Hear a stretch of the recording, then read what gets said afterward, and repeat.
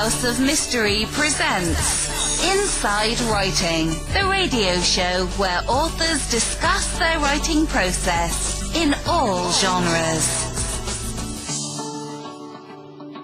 All right, you made it back into the House of Mystery, and I'm hosting today Al Warren, and of course with me is Dr. Joe Usinski. Al, great to be with you. Very excited for today's episode. Real excited. It's another one of those fun episodes where we talk about the world and the way we see it. Joining us today is author of The Skeptics Guide to the Universe, and he's one of the hosts on Skeptics Guide 5x5 podcast. We've got Evan Bernstein. Thank you for being here. Gentlemen, thank you so much for having me. Oh, I just want to let that resonate, gentlemen. I haven't been called something that good in a long time. Yeah, we don't get that normally. Well, I don't think it's damning you with faint praise. It's just a nice way to say when there's more than one male that I'm speaking to, gentlemen. I tend to be in the habit of saying that kind of thing. So I hope you're both doing well. And again, thank you for having me. Well, I think we're doing well. Good. I appreciate you being here. So now your book, Skeptic Guide to the Universe, really what was the creation of that? How did you and the rest of you guys get together on this and decide to do the book? Wow, that's a big question. I don't know whether you know it or not, what you've asked there. How did we get to making this book? It's that is 23 years in the making, if you can believe it or not. And I'll try to condense this down for you to a point where it won't bore the audience. So 1996, that's where we have to go back to, when myself and the host of our show, which is the Skeptics Guide to the Universe podcast, Stephen Novella, his brother Robert, and our mutual friend by the name of Perry DeAngelis, decided to start a local skeptics group here in our home state of Connecticut because there wasn't a local skeptics group. There was at the time the larger national organization at the time known as PsyCop, of which there were some very famous and well-known members, including Carl Sagan, the amazing James Randi, Paul Kurtz, among others. However, local organizations were occurring around the country, but they were kind of scattered, little, just each of them having their own local territory. But there was nothing in New England, certainly nothing in Connecticut. And we decided, well, we're all interested in the world of skepticism. Why don't we start at a local level and create our own? And we did. It was called the Connecticut Skeptical Society. And we ran some meetings. We brought in some lecturers, some people who had authored books on the subject, and got a pretty robust little group going for a local skeptics group, a couple hundred people in our organization. The next year, we turned into the New England Skeptical Society when Massachusetts and all the other states in New England, they hadn't had any formidable or really robust skeptics groups of any kind. So we branched out a bit, became the New England Skeptical Society in 1997. And we started to develop some relationships with some of the other skeptics groups around the country, and also the national group, which was PsyCop.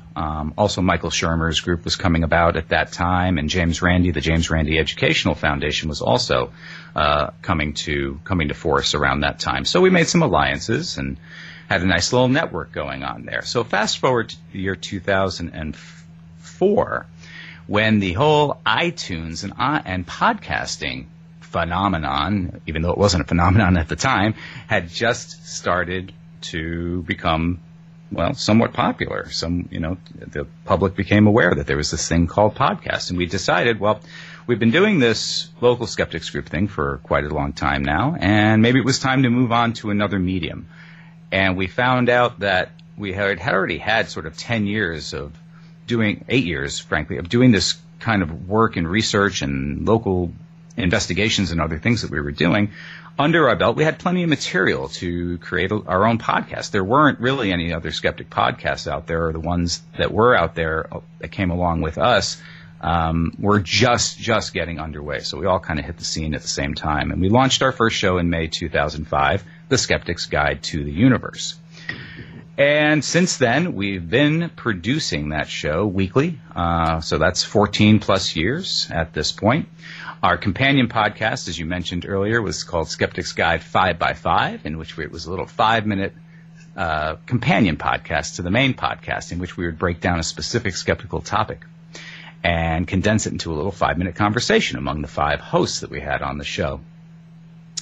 For many years, since 2004, 2005, when we first got started, because this is getting back to your original question, I told you this was a big question you asked. How did we get to the book? Well, we've been wanting to write a book for quite some time, really since around the time we started the podcast. We started talking about it. What would it be? Where would we go with it? What subject would we cover?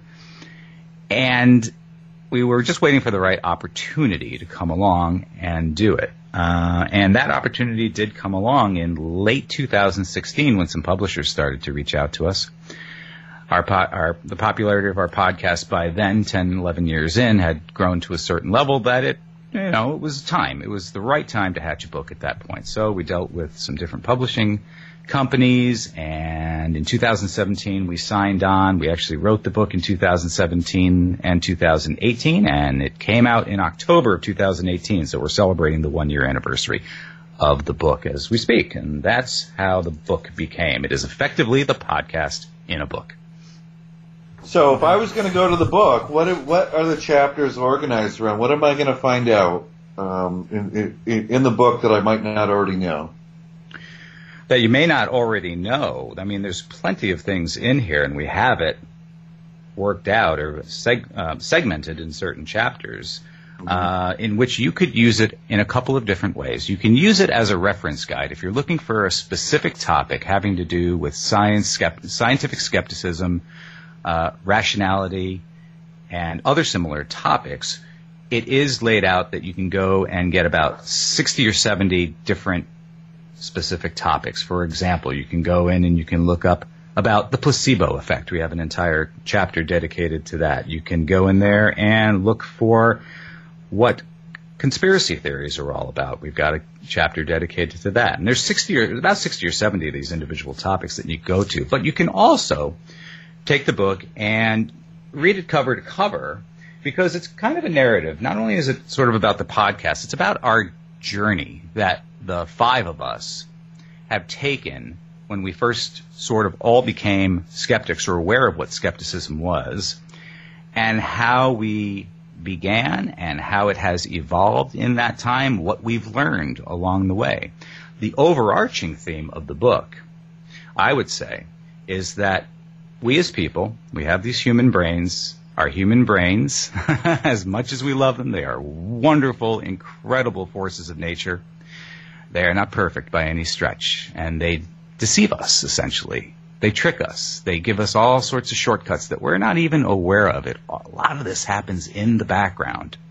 But the more you can be aware of these sorts of pitfalls that the human brain can experience, the more skeptical, essentially, you become of certain things, and the less likely you are to find yourself in situations in life in which you're being, flim-flammed by con artists, or being able to explain things that would otherwise be inexplicable to you, or you would otherwise say, wow, that is supernatural. There must be some other force beyond the laws of physics at work here that cannot be explained, because that's the only way to look at this. It helps you avoid those sorts of mental cognitive errors that we all have. We all have these things in our mind, from biases to being able to see, faces in the clouds that we think are faces, or certain experiences that we would otherwise call paranormal, because we have no other way to define it. So that's the overarching theme of the book, is how to understand the various ways your brain tries to effectively trick you. So do you think that it's all just psychological processing problems that we have?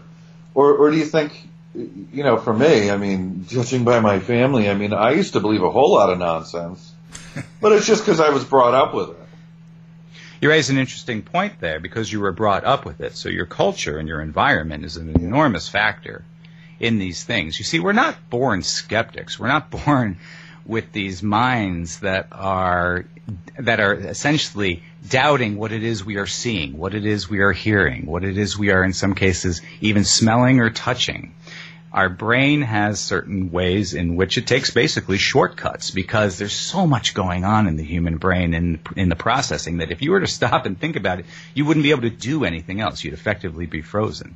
So it's a necessary component of your thinking. And again, we all of us experience it. None of us are born skeptics. It's an important thing to learn at some point in your life if you want to avoid a lot of the pitfalls that life has to offer, whether it's you're falling into the traps of your own mind or other people trying to convince you of things that just aren't true. So I'm looking at the Amazon page, and I would recommend this book to anyone. It's rated 4.8 out of 5, which is an incredibly high rating for a book of this nature.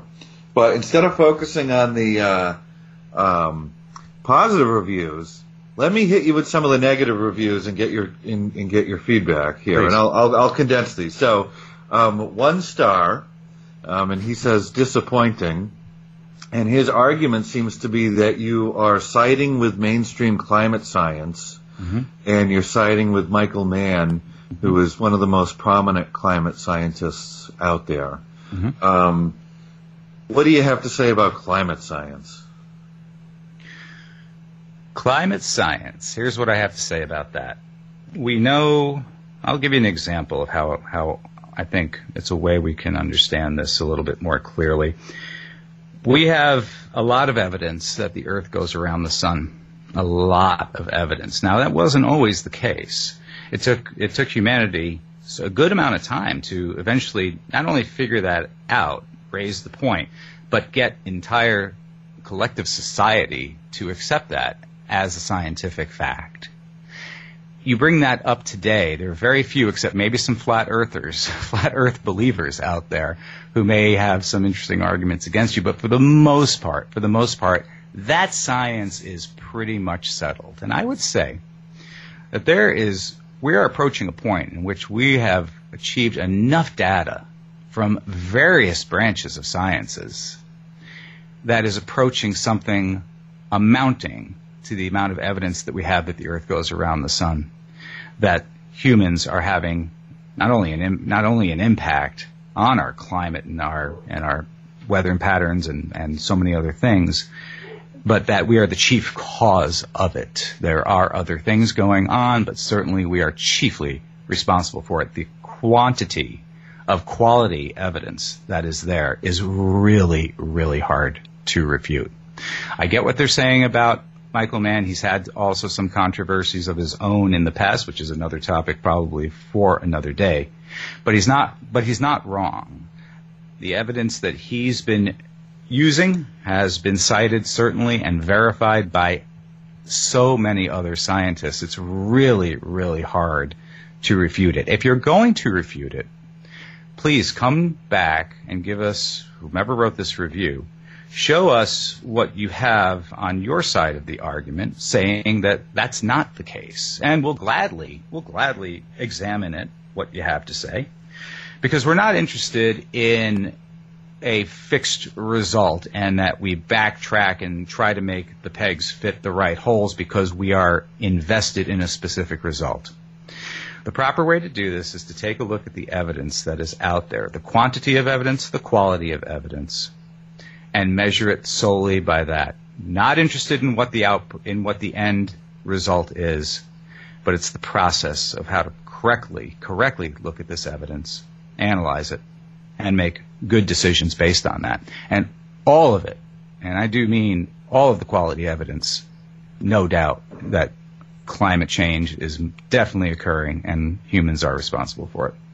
You know, it's really strange because one of those scientific findings where the evidence has gotten stronger and the scientific consensus has gotten stronger too, public opinion and elite opinion have both become more polarized over time. It seems to be going back in the other direction, but it was just sort of really strange that as the science got better, people became more skeptical of it. Okay, negative review number 2. Now this is a juicy one. Okay. This person is very upset with you because you don't look at the evidence that he says is available to show that acupuncture is safe and effective, and you glance over that. So what do you have to say there? That the evidence is safe and effective for acupuncture. Yeah. Well, that's a pretty broad statement. What we can say positively, as far as evidence-wise goes, is that acupuncture does not have a valid medical purpose to it, and the results have shown in the good quality literature out there and studies that have been performed that there is a null effect, that is simply a placebo effect and nothing more than that. You can find articles, you can find papers that are published, mainly from people within the acupuncture field, that are going to show you, yes, I have a positive correlation here. You see, this is not just background noise. We have something very positive here. Okay, well, you take a look at those studies and you realize that there are some inherent flaws in their methodology. Not all studies are the same. It's great to say, I've got a study that shows X. Okay, that's good. But what is that really getting you? What is the quality of that study? That's where the devil is in the details. Not all studies are the same. And just because someone waves around a piece of paper saying they have a study saying something, it really doesn't mean anything. You have to delve down. You have to get to people who know exactly what it is they're reading. The lay public does not know, for the most part, how to delve into these technical journals, into these technical papers, and weed out the important parts, or realize what the flaws in the study are. Now, I'm not a doctor. I'm not a scientist myself. I've had to learn this through my decades of being part of skeptical organization, that when you are out of your field, when I am on here talking to you, effectively what's a medical topic, I'm not personally qualified to do that. So when I'm not qualified to do that, what will I do? I will go to people who are qualified to do that, people who have the certain prerequisites, the certain training, the certain experiences. And what they will tell you is that when you tighten the controls on these studies, the phenomenon disappears. Tighter the controls, the more it disappears. What does that tell you? The phenomenon is not real. So, good for them that they have evidence claiming that acupuncture is a real phenomenon that is worthwhile and of benefit to people. Let's have a look at it. Let's see what the experts have to say about it. And I think what they'll find out is that there's a lot of flaws with whatever paper it is they're going to be citing. Okay. Next one. Now this gets even better, and maybe there's a topic here that maybe you can introduce us to, because I haven't even heard of this. So this person's claim is that you guys are critics of all things natural and are disciples of pharmacopoeia. Mm-hmm. And you've written a baseless negative attack on halotherapy. Oh boy, halotherapy. So what is halotherapy, and are you truly disciples of pharmacopoeia? My gosh, are we disciples? Right. Are we basically shills for medical companies, I suppose, would be the that may be what they're saying. Is kind of the translation here, whether it's holotherapy or so many other things that people have accused us of. But I'll try to answer this maybe in a more broad sense. So yes, we get accusations like this regularly, and it's a baseless. It's obviously a baseless attack. We believe it's not true. We're not in league with any pharmaceutical companies or other groups that would otherwise want to give us money to say the things that we say. And, wherever they pull that from is, from the depths of their own imagination, I suppose. So there's really, we get baseless accusations similar to that quite a bit. But I can understand. Let's talk a little bit about what they mention in the term natural, that we're against natural remedies. No, that's not the case. But what we have to do, we have to be careful about this because words do mean things. What is natural? What is natural? Ask 10 people on the street what natural is. You know you're going to get 10 different responses. Well, here's what we believe natural is. Natural is a marketing phenomenon. It's a marketing campaign in which companies will use it in order to sell whatever it is they're selling, their supplement, their food product, their wellness cure, however you want to classify it. It boils down to marketing. Because natural sounds good. It's very pleasing. It's a soothing kind of word that people have. Oh, great. Yeah, natural. Let's get back to nature. Okay. What is it? Oh, I don't know, but it really, really sounds great. Okay, so I'll just do whatever it is that's natural. May I quote James Randi?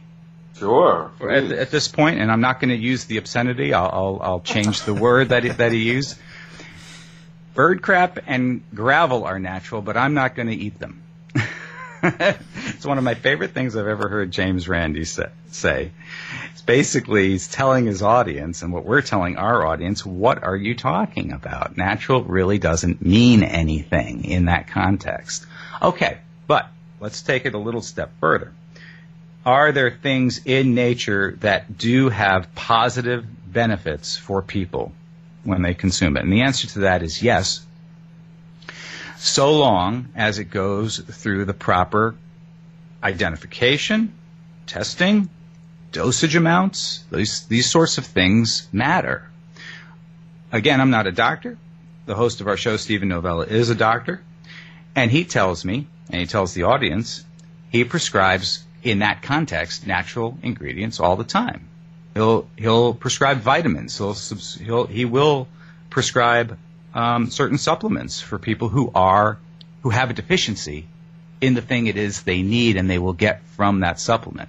But he doesn't just willy-nilly do it because it's natural. It just so happens that that's the most appropriate course of treatment for that particular thing. And yes, among his bag of items that he can help people with, there are some things in there that do occur naturally in nature. They get taken or they get then foregrown in the lab, crushed down to a powder, and here you go. This will help you in some ways. So we're not anti-natural just because, we speak out against the fact that natural in the broader context has become this marketing gimmick that so many people have fallen for on so many levels. And boy, we don't even know it. The whole antioxidants.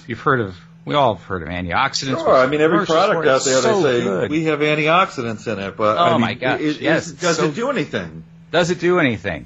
It does do things. and they're not and they're not good. And guess what? They're not good. It's been looked into 10 plus years of rigorously looking at what antioxidants are doing to the body and the free radicals and dealing with the free radicals of the body. The antioxidants in some cases are worse for you. You don't want to increase your antioxidant level. The body will produce, or through the food it takes and through its own natural processes, will develop the antioxidants that you already need. You don't need anything more. In fact, adding more to it can be harmful for certain people in certain instances. That's just one of many examples about the natural marketing that we are bombarded with. I mean, daily on our televisions, on our computers, in our earbuds, and everywhere we look on billboards. You can't escape it. I mean, that is it. Natural is the way to go. There's a lot of money to be made there, and people and companies will go try to grab those dollars if that's what people want, if that's what they want to hear. So we try to make people aware of this so that they can be better consumers, smarter consumers, and especially for their health, even more than their pocketbooks.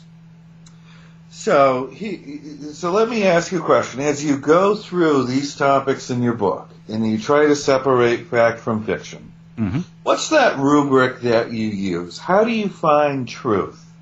What's that rule that you lay down and say, well, here's how we can tell what we should believe and what we shouldn't believe? What a great question. The one thing, if you're going to take away effectively from the book, and that will help answer that question, is a person's ability to understand their own limitations of their mind, of their brain, of their heuristics, of the way they think, and be aware that this is happening all the time, even though it's in the background a lot of the time, but it is always happening, and for people to check their own biases regularly, because we all have them. Joe, you have them. Al, you have them. No. Me, I have them. It's nothing to be either ashamed of, embarrassed by, humiliated by, or feel like that somehow I'm a lesser person because of it. No. It's as human as any other human condition you wish to describe. Becoming aware of it, though, is so important. It's I think more than half the battle for people.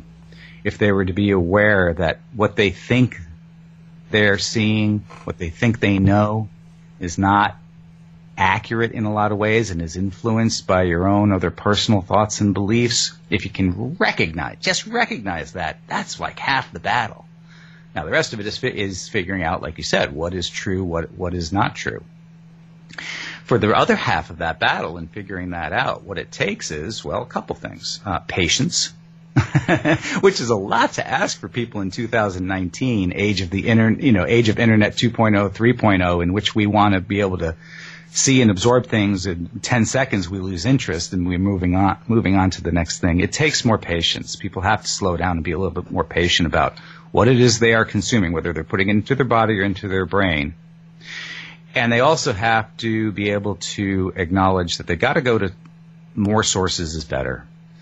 Try to validate, try to verify, double check, cross-check, see what the arguments are against whatever position it is you think you're taking or are interested in pursuing. Understand what proponents are saying and what opponents are saying on any given matter. You have to kind of slow down just a little bit, because you can't just fly at the speed of the internet and think you're going to understand everything. You're just not going to. You're going to get bombarded with so much misinformation and disinformation before you even start to reach things that approach something that is more truthful. It's very challenging, and very challenging for younger people who are brought up in this age. I'm 50 years old, so I was an analog kid. I'm a digital man. That's kind of how I describe myself. I live half my life in the pre-internet age, and now I'm living half my life after. So I've seen the before and after. So got to be aware of that, and you have to slow down a little bit, be a little bit more patient with what it is you're trying to get to, and that will help you achieve a better understanding or get you closer to something that is the truth. So one thing that I think about a lot is all these fears that people have, whether it's about new technology or new medicines. But here's a review of your book, and this person is upset that you don't have enough skepticism of genetically modified food. Instead, they say you pay lip service to Monsanto. Mm-hmm. What's the verdict on genetically modified food? Genetically modified food, from a scientific standpoint, very thoroughly tested, very much looked at by biologists, by food scientists, by so many people in their disciplines for a very long time. And the cumulative evidence is that GMOs are fine. They're not frankenfoods. Maybe you've heard that term. It's at some point been bantered about out there, that we're messing with, here we go again, nature, natural. It's not natural what we're doing here. Leave it alone. Better, nature took a long time to figure this stuff out. Why are scientists now going in and modifying these things? Oh, it can only lead to bad results. Well, that's actually not at all true. It's a very, very big topic, and it's something that our host, again, Steve Novella, has lectured on precisely on this specific topic of GMOs, and because it just is a very big topic right now in our society, and the fear that people have of genetically modified organisms. They help in so many ways. Golden rice? I guess we should take that because that's kind of the primary example. Genetically modifying golden rice to add vitamins, nutrients to it that the people who rely on this as a staple crop around the world, we're talking billions with a B, of people rely on the golden rice as part of their, on how to survive. If we can fortify these things with vitamins and nutrients that they are otherwise not getting, oh my gosh, so much better for them. But you'll have the GMO opponents out there, so basically, who don't have a good argument against what's occurring with the golden rice, flapping their arms, saying, no, can't do it. Well, why can't we do it? Why can't we enhance these food products with the vitamins that people need? Oh, because, well, not natural, or you just don't know what's going to happen on the bottom end. There could be mutations. What are the cancer risks? These things have been thoroughly studied, thoroughly vetted, and tested and proven to work. What is the problem here? GMOs, the bottom line is that they are safe. It's an effective way to get people important nutrients that they need in order to live and survive. And the people who are on the other side of the GMO debate, I'm not sure. I will not guess what their ultimate motivations are. They're vast, but they're all wrong in the end. And I don't think that they want to see people suffer as a result. I don't think that's where they're going with their arguments. But effectively, when they are making those arguments, that is what is occurring. But if I go to the grocery store and they have the regular strawberry, the natural strawberry, for $6, the GMO free, it's all natural. There's no pesticides, it's no GMOs, and the conventional strawberry, maybe it's GMO, maybe it's got pesticides. It's half the amount. I must know that the $6 one is better, right? Why would I not automatically assume that? Isn't marketing a magical thing? It really is. It's amazing what you can convince people of. What is better, what is worse, what you should be paying more for, what you should be paying less for. Human psychology, Joe, I imagine you know this. There's just so much psychology here at work. And in some ways it can be very, very dangerous, because what you'll get sometimes, and I know we're talking about GMOs and foods and strawberries right now, but you'll also sometimes get some people who will take this sort of tact and they will attack other things that, I mean, life and death things. It's one thing to be, to deal with nutrition, food, and hunger. But it's another thing, for example, to use these kinds of arguments and tactics against vaccinations. Because a lot of the same arguments are used in the anti-vax world, is what we call them, the people who are against vaccinating children and adults of to rid the world of basically these horrible conditions and diseases. They will use similar attacks. They'll use similar sort of approaches in their arguments, and that has life or death consequences to it. I mean, it's one thing, again, natural is just a marketing technique. Go ahead and put something that they deem unnatural, for example, a very, very tiny, minuscule trace amount of mercury as a preservative into a vaccination. Okay, mercury is natural, by the way. It is on the periodic table of elements. Go look it up for yourself, folks, if you don't believe me. Mercury is natural. What's wrong with that? Nothing. Put a little, a very, very fine super trace amount in order to preserve vaccinations and give them a little more shelf life to them. That has happened in the past with no issues, no problems. And that's it. You lost the anti-vaxxers come out. Mercury, they're poisoning our children. This is terrible. They're modifying. They're doing these things. Got to stop it. Can't do it. This is terrible. Well, where's your evidence? Well, we don't really have the evidence. All we know is that this is terrible. Well, here's some corollary evidence. This correlation. Here's the mercury and the vaccinations, and here the autism rates are all spiking. Vaccines therefore cause autism. This is horrible. This is terrible. Well, maybe a long time ago, that may have been seen as some kind of fringe sort of way of thinking about it. You'd be, where we are today. There are throngs of people out there, millions upon millions of people who actually believe that the vaccinations are causing autisms and other problems, other diseases, cancer, and other things in human beings, when they have absolutely no evidence to break it up. they have absolutely no evidence to support their crazy theories about that. So I know we got a little off track there talking about the vaccinations, but I wanted to sort of stress about how this is not just limited to the discussion of food and other things. It's also in our medicine, very much so. So as we're heading into flu season, should people go out and get the flu vaccine? Will it give them the flu? Well, the first thing I would say to that is consult your physician, consult your doctor, because, well, and I say that because not everybody's the same. You know, elderly people, there's young people, there's pregnant women. So first thing you should do is consult your physician and see what their opinion on it. I can speak in a general sense, though. In a general sense, yes, people should get the flu vaccine, because, you know, the flu's a nasty, nasty thing, and that can definitely kill people. And if you're at some kind of in a risk group, in one of the risk groups in which there is a higher risk of becoming extremely ill, if not dead, as a result of the flu, it's really important for people to get it.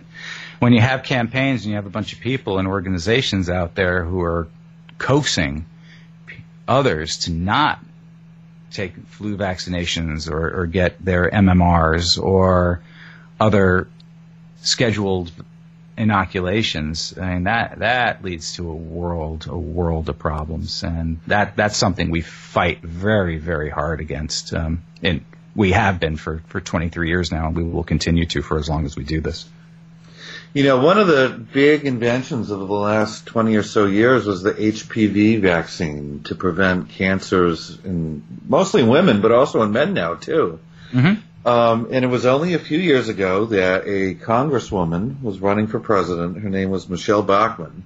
Mm-hmm. And she went on stage at a debate, and she said that a mother came up to her and told her that the HPV vaccine had made her child, quote, retarded.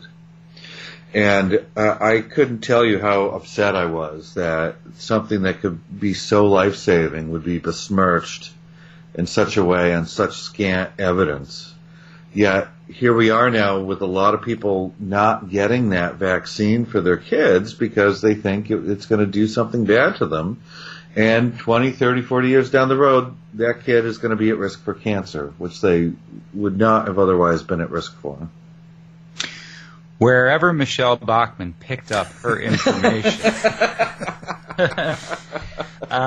It wasn't your book, obviously. Obviously, it was not there. No, nor our podcast. It shows you how dangerous this can be when bad information gets into the hands of people who have the ability to spread it to large groups of people. It's not just politicians or lobbyists who lobby the politicians to get them to say and do certain things. That's one vector. Another one comes out of, unfortunately, our Hollywood culture, our celebrity culture. You will find celebrities saying the exact same thing that Michelle Bachmann has said in your example. I won't specifically name them here. I don't think I need to, but they are prominent, considered A-list celebrities. They have big followings on Twitter, Instagram, all these other social media platforms. When they say something, you can bet millions of people are listening to what they're saying, and no way are they all equipped to really, really decipher exactly what it is they're saying, or have the wherewithal to go ahead and do the double checking for themselves to see if what they're being told is accurate. They accept it because they look at their celebrities and their celebrity culture as authority figures.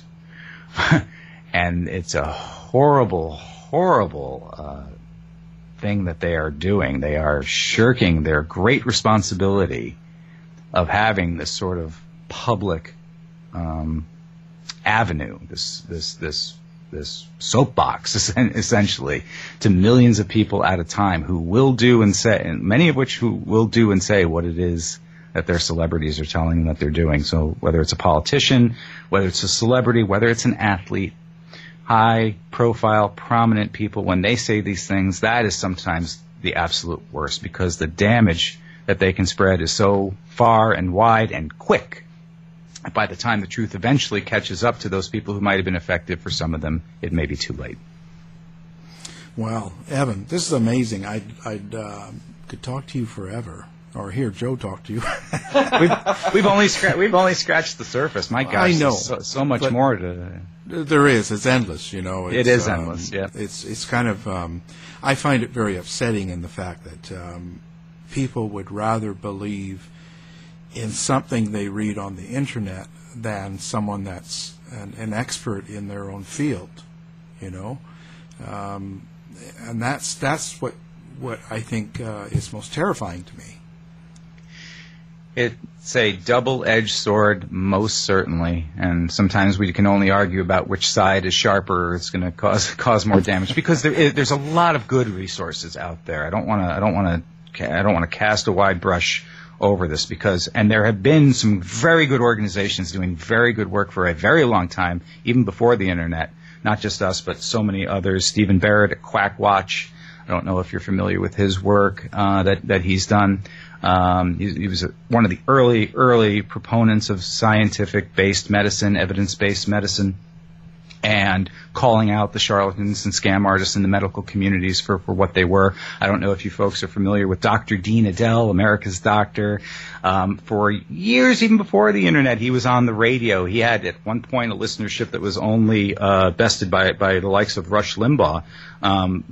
For a long time, Dr. Dean was out there. The number 2, essentially, voice in radio as far as number of stations and number of ears that he was reaching. And he's a great proponent of good evidence-based medicine, science-based medicine, and calling out the charlatans for what they were. So I don't want to cast a wide cloth over everything. However, no. The internet also has plenty of places in which people can go wrong and be steered incorrectly down some very dark and dangerous paths. So part of our book, part of our podcast, part of everything it is we're doing is trying to make people aware of how to avoid those kinds of traps. And that's basically what it boils down to for us. Well, and Michelle Bachman has a website, and I know she's, talking about climate change a lot right now, and that sure it's okay because God will never flood us again, so we don't need to worry. Oh my gosh, we have to. Well, there you go. I can leave it at that. Well, science in one bubble, religious and faith in another bubble. May the two worlds forever stay in their own spheres. When they overlap, though, boy, is that a mess. And we are not a anti-religious podcast. We're not we don't besmirch people for the beliefs they have or contain. That's not what it is we do. However, when they do choose to make specific claims about things that can be tested in the scientific, physical, testable world, that is fair game, and we will most certainly go after that. But we'll leave people's, beliefs into its own bubble and its own sphere for them to have fun with. So after all that, do you have contact information? Do you want people to contact you? Boy, we would love for your listeners to look for us at theskepticsguide.org. That is our website. Our podcast is available on all the major podcast platforms that are out there. We have a very robust and active Facebook group. We are on Instagram. We are on Twitter. We also have a series of YouTube videos as well from all the work that we've done over the years. Whatever we've been able to capture on video, we've put it up there. Obviously, our book is for sale as well. It's been out on hardcover for a year now. It's also called The Skeptic's Guide to the Universe, How to Know What's Really Real in a World Increasingly Full of Fake. And coming up in this December, you will be able to get the Skeptic's Guide book in paperback in America and all English-speaking countries around the world, England, Canada, Australia, elsewhere. So have a look for that. Makes a great holiday present for your family and friends. And we would love for you to send us your feedback, whether it's on Amazon. Send us an email. We're very reachable. We're very approachable. We do read all emails and comments that we get. We can't always reply, but we do our best. And we're very grateful for the opportunity to share this information with everyone. Yeah, you guys are all over the place. The government really supports you guys. Well, again, we'll have that all linked to our website, so listeners can do one click and actually find you. And we appreciate you being here. Thanks for being, Evan. Al, Joe, this was a great pleasure. Thank you so much for inviting me. Thank you. You've been listening to the House of Mystery radio show. To find out more about our guests, hosts, or shows, go to www.houseofmystery.com. Show's over for now. Was it as good for you as it was for me? Well, good night. This has been a production of Something Weird Media. I'll be back.